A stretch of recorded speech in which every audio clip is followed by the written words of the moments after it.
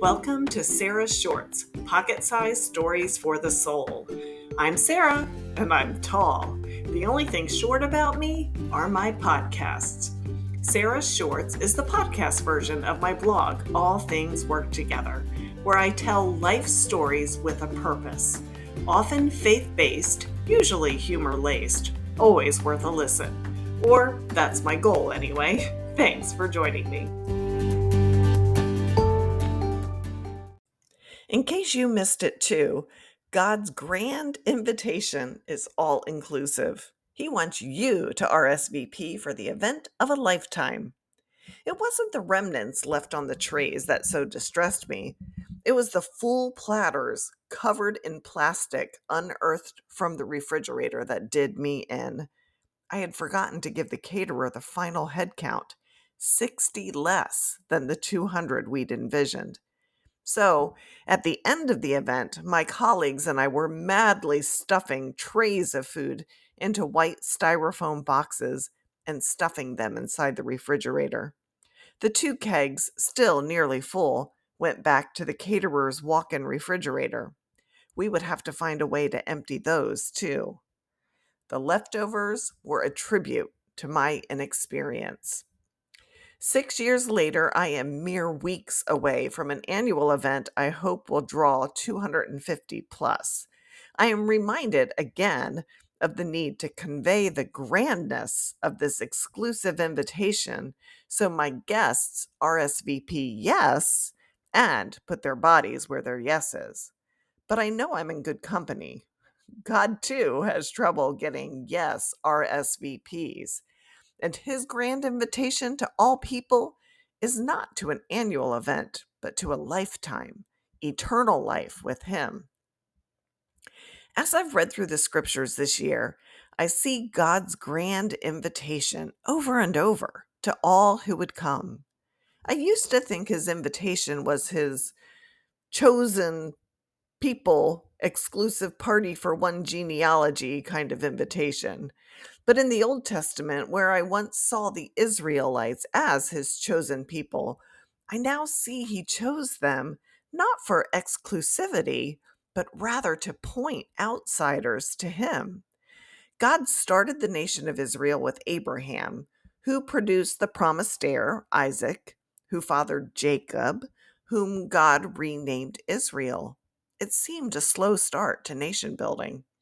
But God promised all three he would make of them a nation of people more numerous than the stars in the sky, as he told Abraham in Genesis 22. I will surely bless you, and I will surely multiply your offspring as the stars of heaven and as the sand that is on the seashore. That promise of descendants more numerous than stars in the sky must have seemed like pie in the sky to Abraham and Isaac. Both struggled with infertility before producing sons, but Jacob was prolific. He had 12 sons, whose lineages would become the 12 tribes of Israel. Little more than 1,000 years after that promise to Abraham, counting the number of descendants of Israel's was like trying to number the stars. First Chronicles 27 captures that, in a very bad choice by David. But even with a nation so large, God wanted more, and that was his plan all along, not just genetic descendants of Jacob, all of us. This is what David wrote in Psalm 67. May God be gracious to us and bless us and make his face to shine upon us, that your way may be known on earth, your saving power among all nations. Let the peoples praise you, O God. Let all the peoples praise you. David prayed God would be gracious and bless Israel, so his saving power would be known all over the planet. He wanted all the peoples to praise him. It's a common refrain throughout the Old Testament, but I had never noticed. Now I can't not notice. I can't unsee the truth. God wants us all. In Exodus 12:48-49, for instance, Moses told the Israelites Strangers who wanted to keep the Passover to the Lord just had to let their males be circumcised to be considered a native.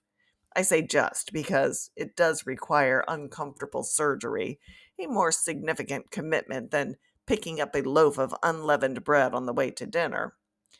In Ezekiel 47, as the Israelites were divvying up the promised land, God instructed them to treat resident aliens who had made themselves at home among them as if they were born there.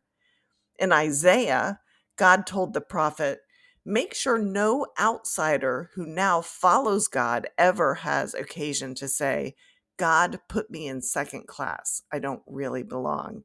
In fact, as Isaiah hoped for the return of the Israelites to their homeland, God said he was thinking too small. This is what he said in Isaiah 49. "But that's not a big enough job for my servant, just to recover the tribes of Jacob, merely to round up the strays of Israel. I'm setting you up as a light for the nations so that my salvation becomes global." Over and over, scripture in the Old Testament issues a grand invitation to outsiders, and the Israelites, as did I, likely missed it. The Apostle Paul suggested as much in his letter to the Ephesians. In Ephesians 3, he says, "None of our ancestors understood this. The mystery is that people who have never heard of God and those who have heard of him all their lives, what I've been calling outsiders and insiders, stand on the same ground before God. They get the same offer, same help, same promises in Christ Jesus. The message is accessible and welcoming to everyone across the board." Jesus ultimately was the goal of God's promise to Abraham. He was the star among the uncountable number of Israelites in Jacob's lineage.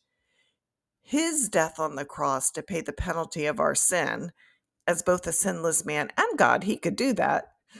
Jesus made the great event of salvation available to everyone, those born in the line of Israel, as well as outsiders such as me and maybe you.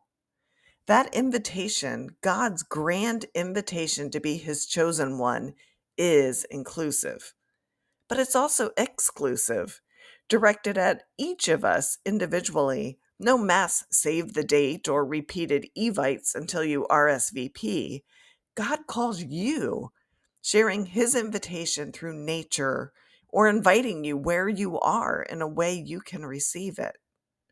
What do we all get if we accept God's grand invitation?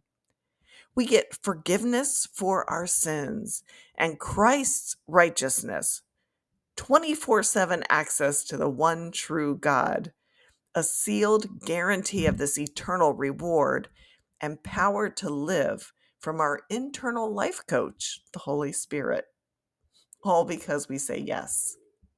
Kind of takes the lavishness out of my invitation to a 2-hour event with awards, appetizers, alcohol, networking, and a commemorative take home glass. A bit weaker, doesn't it? Even so, I continue to improve my event each year, hoping to expand my yes guest list. How? In part by so blessing those who attend that they shine a light, a positive light on the event to others. Just as the Israelites, even in their often lackluster pursuit of God, and perhaps because of it, showcase God's infinite love, mercy, and power. I want to do that too, but with luster, what the dictionary terms a glow of reflected light, God's light. By the way, that disaster of leftover food and alcohol, I still have my job. Turns out my boss had been wanting a social event for the entrepreneurs in our building, and our leftovers were just the thing to entice them from their labs into the lobby for one. The impromptu gathering was a success, despite the beer exploding all over the floor and one of my colleagues when we inexperienced types tapped the keg. It was the start of a monthly event drawing hundreds of entrepreneurs. because God is so, so gracious. Had you too missed the expansiveness of God's grand invitation in the Old Testament? Had you also thought it was directed only at his chosen people until Jesus came onto the scene? I'd love to hear your story too. Or have you ever seen God turn one of your failures into a roaring success despite you? Ah, such a good God.